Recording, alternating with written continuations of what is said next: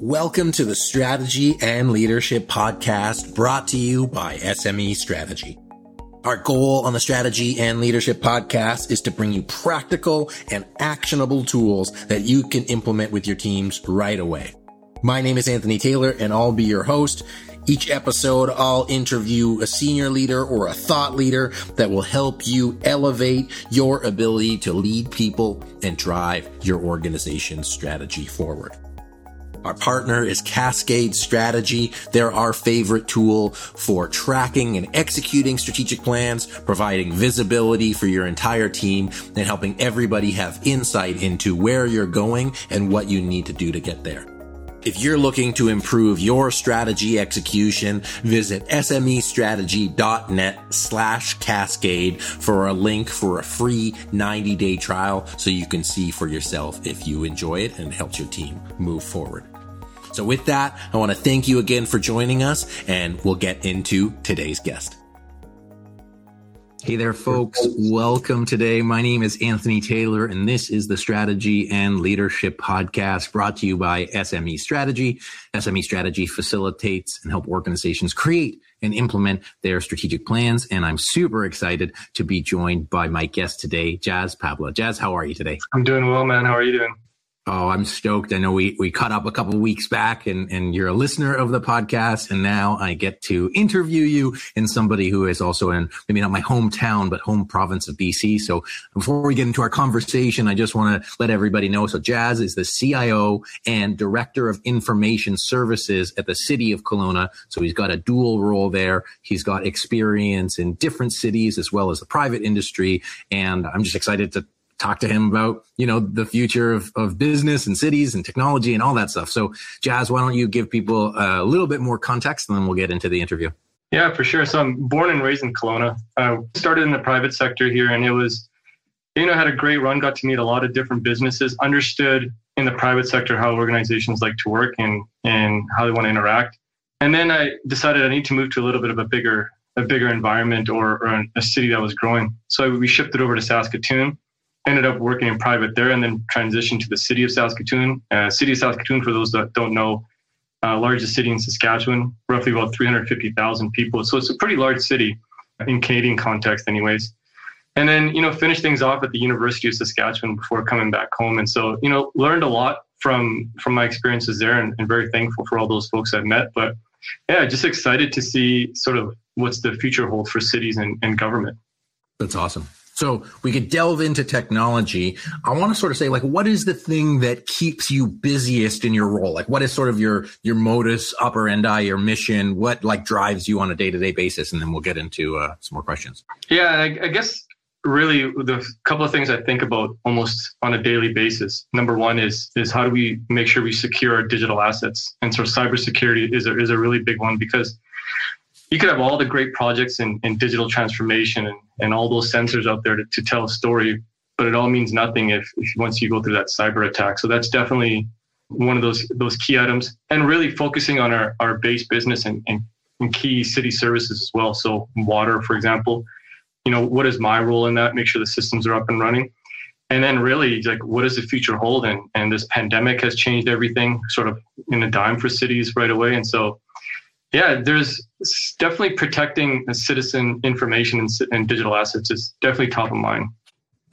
So I sort of hear it as there's sort of two parts to it, because there's the digital transformation. And if we use a sports analogy, it's the offense side of things. And then there's the cybersecurity, protecting your assets, defense side of things. Is that a kind of a good way to look at it, or how do you look at it internally? Yeah, so I kind of look at it that way, or a little bit like a house. There's a foundation that holds everything together, and the pieces on top is what the citizens see. So they might not see the efforts that we put in around cybersecurity, but they might see how we take in service requests, for example. But that cybersecurity is core. Otherwise, there's no services to actually to do when it comes if there's an issue. So definitely there's a couple of sides to IT, and from a city perspective, one thing that is not quite common knowledge out there is that municipalities, they don't have one line of business.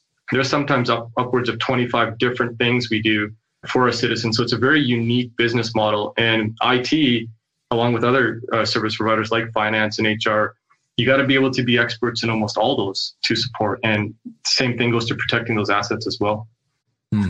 So let's take one of those. Let's look at digital transformation. Let's look at like the lines of business and serving your stakeholders. What are some of the key considerations that you and your team go through as you're figuring out, what is our digital transformation strategy? How do we approach it? And then how do we serve people both now and in the future? And then we'll go from there. I think the big shift you're seeing with digital transformation definitely is a citizen first model. And we have to understand what our citizens are looking for, how they actually want to consume city services, and then organize behind the scenes to give that one citizen experience to everybody. So when you come to our city website, or if you come to City Hall, you shouldn't have to go from here to here to here to consume our city services. You should be able to go to one spot and get the answer you need. And that's really our focus, is what's that best experience for the citizen? Because if it's easy to do, they're going to continue to come back. And we really are focusing on that. And that's really tied to being just a smarter city as well. And do you find that if we think of moving from analog to digital in some of those, as a CIO and as somebody who's worked in these different organizations, are there any challenges with getting everybody on board with that? Because you could be seen as a cost center. How do you manage that? Hey, we want to provide the best services for our citizens while also managing budget constraints and then sort of competing priorities within the city. Yeah. And so when you have multiple lines of business, each one of those lines of businesses has their own process to really deliver that service to the citizens. From an IT perspective is how do we understand those lines of businesses so we can support our internal partners, because at the end of the day, they're the ones that are delivering the service. But really bringing all that integration together to give that same seamless experience to our citizens, that's really the challenge we face. And it'll be a challenge we face forever as cities grow. And we're looking for points of integration and collaboration. And that's where the people part of it really comes through. On a day-to-day basis, like obviously stakeholder management is key. Do you consider and maybe it changes depending on the organization, do you consider the citizen your key stakeholder? Do you consider your internal departments key stakeholders? Like, how do you manage that relationship in your head? It's everybody, man. And for us, really, we focus primarily on supporting our internal business partners to ensure, because they've got that key relationship with that citizen. So we work with them to understand, how do you want the services to be delivered? What are your processes? But IT now is really transforming. And now we're starting to interact with our citizens and starting to understand, okay, well, for example, we put a chatbot out there just to give COVID information to everybody related to the city. But one of the things we realized right away was, boy, there's a lot of interaction happening on our chatbot that's non-COVID related. And so people are now wanting to interact with us in a whole different manner. And this pandemic's driving a lot of that. But at the end of the day, when that citizen logs into that chatbot, they see one city. They don't see 25 different departments. And so how do we work together behind the scenes to give that information, to give that seamless experience? And so it's a lot of relationship building. I spend a lot of time building relationships and maintaining them, collaborating on projects, and making sure that we're all sort of getting what we want out of a project and just delivering the best product to our citizens. I mean, I think that's super relevant and important on like the output. We've got people from around the world on this call right now. So shout out Kenya, Fiji, Kelowna, Saskatoon, Medicine Hat, for all these people that are like wanting to get to that point. Cause it sounds like, this has been a journey. Where did it all start? What are some of the conversations you had to have internally in order to get to that point? And if you have like sort of 2 or 3 key takeaways for people in terms of like being able to deliver that customer-centric kind of city experience. Yeah, and I think it really started back when I was in Saskatchewan, and we started rolling out, citizen services or the ability to interact with our citizens. And we would have these conversations sort of, behind the scenes or in these boardrooms, but we weren't really understanding what the outcome was supposed to be or what was the experience the citizen wanted. And so when we would make a change, one of the things we learned is, why is the engagement not where it's supposed to be? When you're innovating, you got to quickly fail and move forward. And it's no different in cities as well. Once we started to really understand how the citizens wanted to be engaged and we got that feedback, our engagement level started to increase on some of these services. And we're now doing that here in the city of Kelowna, is we're really trying to understand what the citizens are looking for. So before we do our next change on our website, we're not just doing it because we think it's right. We're doing it because everybody's telling us, right? So understanding your citizens and how they want to interact with City Hall is super key. You can't just assume that you think you know. You really need to engage and understand, and then you'll be able to hit the mark every time. And do you find that like approach to being citizen-centric, does that, without giving any secrets away, does that apply just within the IT department at your work, or is it like across the entire city that you've adopted that like sort of citizen first culture? Yeah, our vision and values is really around innovation and working as one team. And right from the top down, we're really citizen focused. It's what's best for a citizen. How do we deliver that service? And then having to regroup behind and just making those right changes to bring forward. Like I said, when you have 25 to 30 different lines of business, it can be a challenge sometimes. Every city faces that challenge, and there's no point of sort of hiding behind it. But at the same time, that collaboration and relationship building. But if you have one sort of North Star, you have one compass that you can go towards. And if that's the citizens, well, that's a really great conversation starter, because you can't argue that that's what the citizen wants. And at city's point of view, everybody can point to that and say, well, that's what the citizen wants. Let's all go towards that. Cool. So it sounds like, again, rooted in communicating and stakeholder engagement. How do you guys, let's say, like looking forward, what are you guys seeing being next about like engaging with people, really having those conversations? And it also sounds like being responsive is really important to how you and your team approach things. Yeah, the new digital channels that are coming out that aren't maybe necessarily new for the consumers, but they are becoming forefront for either private or the public sector. And social media plays a big role in that. So if a citizen says, I see this piece of graffiti and they post it on Twitter, or if they post it on Instagram, how do cities get that information and automatically make a service request in order to help somebody? And so that citizen doesn't have to now go to another layer and then reach out to us. So how do we go out and understand what the citizens are saying with this information that they're posting out there on their own? And really, things like the chatbot or redesigning websites so it's easier to interact. Those are sort of the key elements that's really going to change the experience that citizens have with us. Because right now, for a lot of organizations, is your city website sort of a go-to spot for your citizens for their everyday thing? And if it's not, well, how do you provide that information so it is? Yeah, I think it's as like for-profit businesses, when they look at sort of making those decisions, many of them are sort of customer centric. They say, okay, well, I need to have a competitive advantage. I need to be able to serve my customer better than my competitors. Otherwise they'll leave.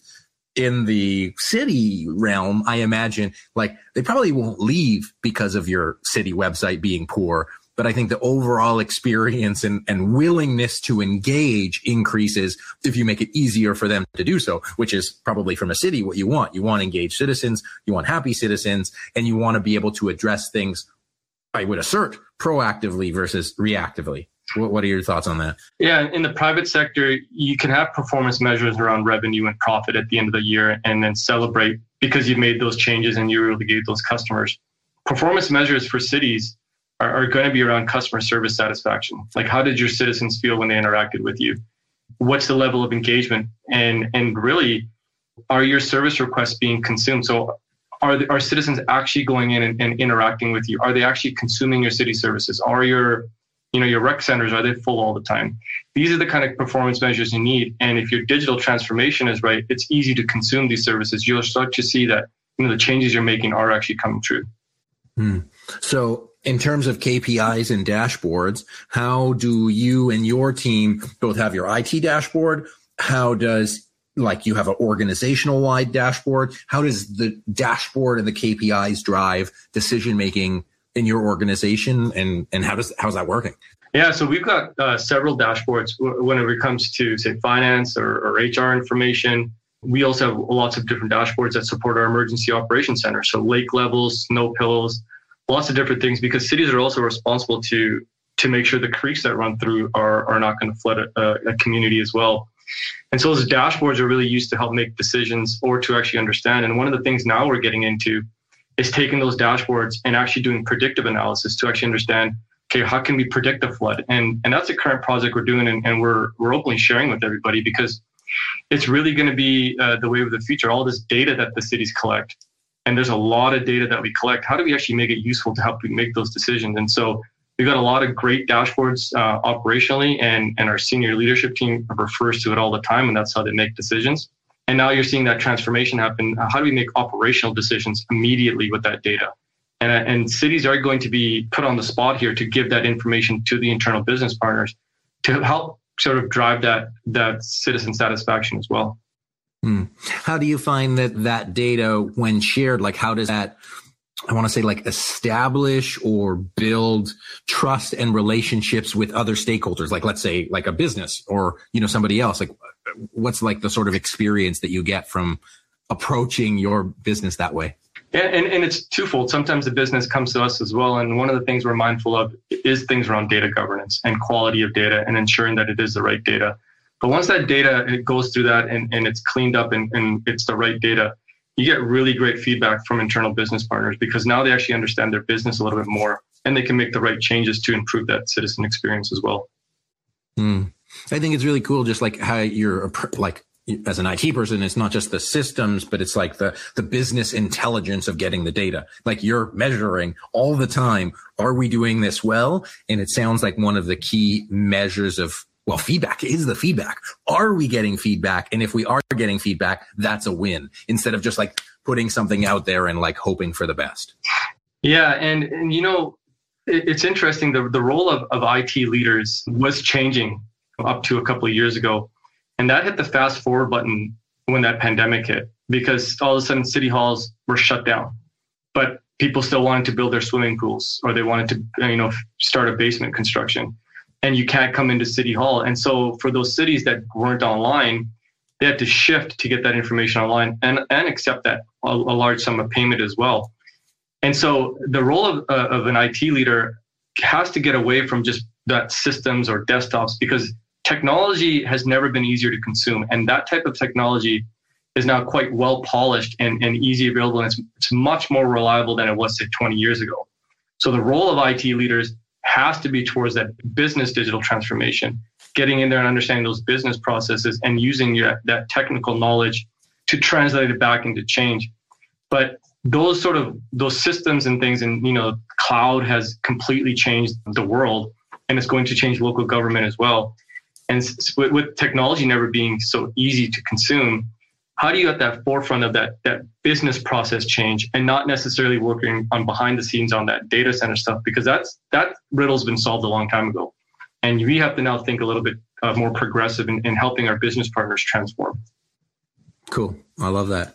If anybody has any questions, Marty's got a question. I'm going to save it for a little bit, but if anybody has a question, put it in there. Before we go to questions, I want to ask you, we talked about like that engagement and that looking forward and really being, proactive. What about some of the, like that defense part, the part we talked about, like cybersecurity? Either, obviously the risks are very clear, but some people sort of see them as risks and some people don't. What are some of the core considerations that you as a team have when you're looking at sort of where you invest? Like, how do you approach cybersecurity as a strategy, especially since you keep adding? How do you support having that foundation on the back end? Yeah, our cybersecurity strategies are transforming as quick as the business is transforming. So back in the day, you might only be protecting sort of that network or that data center. But now all of a sudden, when you start to consume these software as a service options into the cloud, and it's very easy to buy a piece of application. So now all of a sudden your data is extended out there, or your infrastructure is extended out there. Your cybersecurity strategy has to transform and meet that need as well. And that's one of the challenges that IT leaders are facing is how do you create a cybersecurity strategy that's more of a framework that can react to the changes of the corporation versus saying we're going to install this piece of equipment and then just leave it there. And that's one of the things that we're going through right now is that education, that training, working on privacy impact assessments. So we understand where our data is and is it being protected, and putting that rigor in place so that we're protecting ourselves beforehand. But really, cybersecurity is going to turn into some sort of a framework opportunity, because you're going to always be transforming as technology transforms. And your cybersecurity strategy 2 years ago might not mean anything because technology changes 2 years later. Yeah. And I think it's really interesting, like when we talk about the time frames, and you and I are, relatively young, looking at cybersecurity as like some people are like, oh, this is probably not going to happen. Like it's being proactive and saying, okay, yeah, we're guarding against it. And the way I sort of hear you say it is like, we need to have cybersecurity be like something on the forefront, not like an afterthought. Like we need to have these two things building, because if you build one and the security isn't following, like you're risking that. So you cannot build this without having the security to follow. And I think it doesn't just apply to cities. I think it probably applies to all businesses. Am I getting like what you're putting out there? 100%. We're actively testing our inputs that we have just to understand what is our vulnerabilities. And we're starting to put a lot of energy, and we have been up to this point, protecting it. And that's every organizations I've worked for, whether it's the city of Saskatoon or the University of Saskatchewan, where you have this robust cybersecurity team that is proactively looking for holes to manage, because it is inevitable. You will be attacked. You will be targeted one day. It might not be the IT department, but it might be your business partners in some sort of a social engineering campaign. And at the end of the day, the organization is responsible at a senior level to provide that information, and that falls on IT. And so one of the things we do is a lot of education around phishing, and because that social engineering is such a big part, not just email but phone calls as well. You're starting to hear these individuals just be very patient, almost 6-7 months, just going over it, learning your environment, and then making that attack. It's tough, right? But you got to have a framework and a proactive approach so you can be reactive a little bit better. This might be a dumb question, because you mentioned that it is inevitable, like there's a cost to it. And the cost is sometimes like, it feels like an esoteric thing. Yeah. So like, why should we put if it's going to happen, like what's the point of put the investment there? If it's just going to happen, it's going to be inevitable. Like, what's the point? What's the damage that could be done if we don't have the sufficient amount of security? Like what happens if we get phished? Is it really that bad? Well, it can be that bad. And especially with these cybersecurity criminals dealing primarily in cryptocurrency. I mean, the sky's the limit with the size of the transaction they want to do. The reason it is important, and the reason you do want to plan, it's what's your response when something happens. And if your response is to cave in and sort of interact with these individuals that are compromising, then you need a different strategy. But if you've got a policy in place to say that we don't interact, well, you need a strategy to say, okay, what am I going to do to get out of this mess? And so you have to be proactive. You do have to plan, and strategically, you got to be ready for everything. And IT is growing to that point where you do need to be ready, because there's so many different ways to consume technology, and you can't also be a roadblock for that digital transformation. So as important as cybersecurity is, it also can't stop you from innovating and moving forward. So there's that fine balance you got to find in place, and that's a tough equation for IT leaders. Yeah, because I part of me still sees it as like it'll never happen to me kind of experience, and I'm not in the same position. But we talk to people that say, oh yeah, we've already been hacked once. Like, how bad could it be if it happens again? But there's obviously reputational risk, there's money risk, there's shutdown risk, and then there's transformation risk and all of that stuff. So, I mean, we could probably go on for a while. Anything else that you want to share? Yeah, and I guess just so people realize how real it is, I'm on the National Subcommittee of CIOs for Cybersecurity for the federal government. And the threat is real. And you're starting to see it in the States as well, where the current administration is now talking about cybersecurity threats being equal to 9/11 and ransomware attacks being equal to 9/11, because that's how serious it is. You see pipelines being shut down. The more water is being monitored by technology, the more electricity is being monitored by technology, and that digital transformations happens in those utilities. Well, it's great because it's efficient and it provides that service. It's also got that double-edged sword, because that digital transformation now opens the door for you to be compromised as well. And so you got to do your due diligence to find that balance. And so it's a never-ending battle in IT. Yeah, I think, again, for-profit or not-for-profit businesses, if you're holding people's health records, you're at risk. If you've got customer data, you're at risk. And really having that strategy in place is critical. So, Jazz, I'm going to get into some questions, and then we can just keep going from there. So, Marty asks, have you piloted any social media mood monitoring platforms or tools? And what are your thoughts around that? We're actually testing one out for the next year or so here, and it's gone really well. It's amazing how much data is available out there. And once again, it's unidentifiable. So we're not pulling any names. We have no idea who the citizens are. We're just taking the emotions, those smiley faces, all that, and the interactions and the reactions. And what we do is when we run certain campaigns or we're just trying to understand what the community is sort of feeling at an overall sense, say for COVID or whatever sort of projects we have going, this tool just gives us just an idea of what's actually happening in the community. And so it's the voice that doesn't get heard through social media. We're just taking that data and we're now putting lenses on it to say, this is what the citizens are actually talking about. This is what the citizens are actually feeling. And it's just a different way to look at stuff. It's not, you can't use it as the only source of truth, but it's a great indicator on how you're doing. And we're really pleased with some of the results we're seeing. And do you find that like drives business cases? Like it's when you put something together and you're like, okay, like, do you find you get better buy-in after the fact? They're like, yes, like, great. It makes the process smoother. Or what have you found as an outcome because you're doing this social listening? Yeah, just being sort of so real early in this, we're only about 2-3 months in. One of the things we're noticing is we're just looking at it right now as sort of reference material. Is so we put this new project out there. What are the citizens saying? And so we're, instead of just taking one point of view or maybe one form, you've now got all these social media forms that are giving you the actual picture. And then when you read that data, you can then make the next decision. And our communications department, we're using it in IT as well, because we're trying to understand, are people complaining about a certain service? Or if someone says, I found this piece of graffiti on this wall and here's the address. Well, can I not pull that information and make it a service request and send it to the relevant business unit so the citizen doesn't have to log on to do it? And that's the type of testing we're doing right now, just to give that even more enhanced citizen experience. I was trying to think of, what that experience would be. Like, I would imagine, not being in it, is like you stop wasting money on stuff. Like you spend money where it needs to be addressed, where you're going to have, because, government can have waste. I'm sure the city of Kelowna doesn't, but some governments, might waste.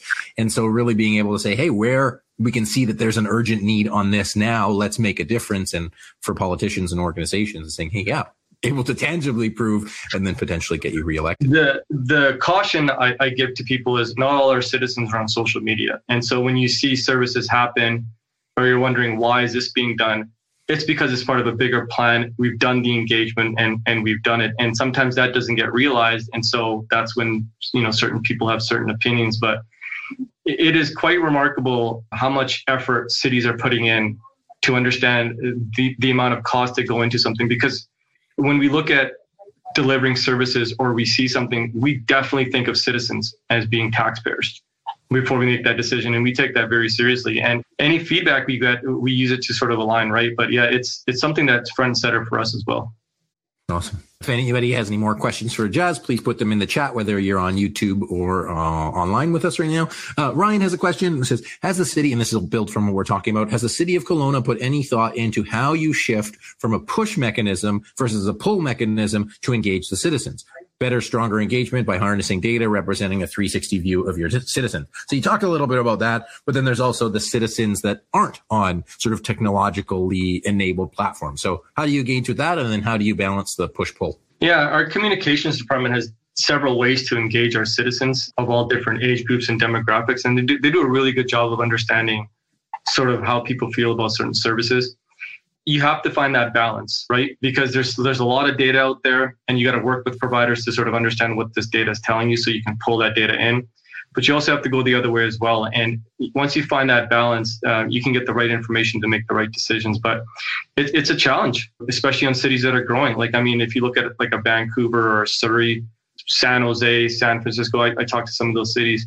When you have millions of people living in the city, you got to find that there's not just one way to do it. You got to have multiple ways to engage citizens, bring that data together to actually understand what the big picture is.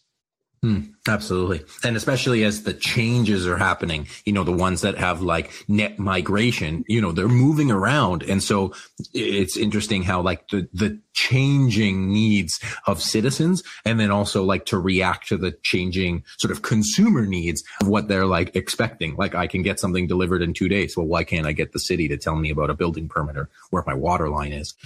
Well, it's changing demographics as well. Right? You're having immigration speed up here in Canada. So you're seeing different walks of life coming into different cities. How do you engage with those citizens as well? Because they've got equal rights just as much as everybody else does. And so it's about using the different types of channels and communicating out correctly. Yeah, absolutely. But one of the sort of interesting, I don't know if it's a resurgence or coming in, like the public-private partnerships, like Triple Ps, and then like engaging with different groups. So Simon asks about open data and how the city of Kelowna is using it to partner with other entities. So you obviously don't need to talk too much about that, but your experience around open data and partnerships. I think open data doesn't go far enough. It's more around open government. Is how do you share not just data, but value added data to the citizens so they can innovate or they can understand what's happening. We're taking data and open data very seriously here. And you're going to, as residents of Kelowna with working with data, you're going to start to see just better quality data, also data around the environment as well. Climate change is a big part of it. So we want to share that with our partners. We partner with universities on different projects all the time just to drive that innovation. But open data and open government is something that a lot of cities are focusing on, and rightfully so, because the data does belong to the citizens at the end of the day. We just have to be mindful that we protect the identity and the personal information of citizens. Yeah. And I think it speaks to the changing demographics of what one would expect. Younger generations might expect and demand more transparency, whereas, a more traditional style of government or information sharing might be, preferred by a different socioeconomic group. We got a question around, the question is, do governments follow Scrum? So I don't know if you can speak from your experience. It's a pretty general question, but, what is the approach to project management, project implementation? What have you seen worked? And, what have you seen not worked? Maybe we can expand on that one. Yeah. So City of Kelowna in our IT department, we're all in on Agile and Scrum. And we're going to be changing towards that just because this sort of waterfall methodology just doesn't work when technology and processes change so often. And so Agile allows for that flexibility. And so we're making a big push for that. We've actually requested any of our consulting partners or vendors we work with. We're starting to see a lot of them go towards the Scrum mentality. So you see a lot of those Scrum meetings every morning. It's working really well for us. The other part of it that's a big change is DevOps. And just that development and Agile development is big for us because we need to be able to meet the citizen needs, not a year from now, but sort of right away. And both those sort of methodologies really play well to that. Sweet. I love that. Man, you've been on fire today.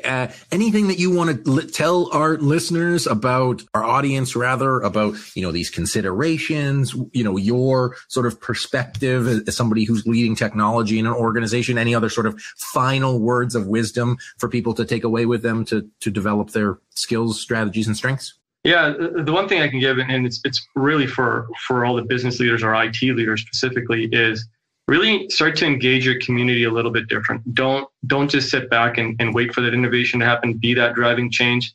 This risk-adverse sort of mentality that governments may have had decades ago, that's changed. Citizens are going to demand more. I think with politics being what it is, people are going to start to engage local government differently, and they're going to want to understand things and see that transparency, as you mentioned. So don't be afraid to just engage your citizens and understand it and get engaged in things. I was part of a project last year just to understand the feasibility and what we can do to help the homelessness situation here in Kelowna as well. And that's a very data-driven project. And so why shouldn't IT be at the table? But they'll only be at the table if you're willing to step up and step in. And so I just encourage everybody just to get engaged, listen to the citizens, and don't be afraid to try something.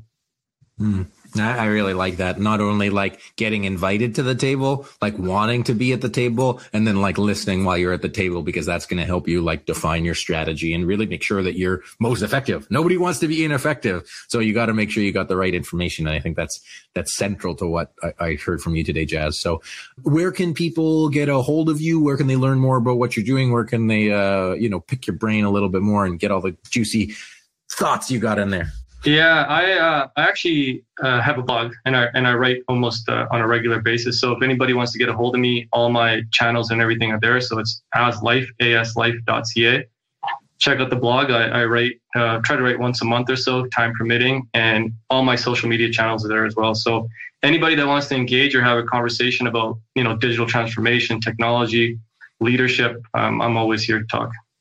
That's awesome. Well, I just so appreciate you being here today, Jas, and I appreciate you being a listener on top of that, but really just like sharing what you see, calling it how you see it, and really like pushing people to take the next step where especially in a sort of structure or system that's could be a little bit old school. So I think you've made it really approachable, really easy for people to grasp on. If anybody has any other question, put that in there. And just what was your blog address again? AS Life. So that's aslife.ca, aslife.ca. Okay, I wasn't sure if it was jazzlife.ca. No. Okay, perfect. Just double checking. So thank you, Jason, for checking in on that one. Everybody thank my guest, Jas Pabla, who is the CIO and Director of Information Services at the City of Kelowna. I hope you enjoyed today's podcast interview. Thank you, Jas. It's been such a blast, and I just really appreciate you sharing. My name is Anthony Taylor. This has been the Strategy and Leadership Podcast, and we'll see everybody next time.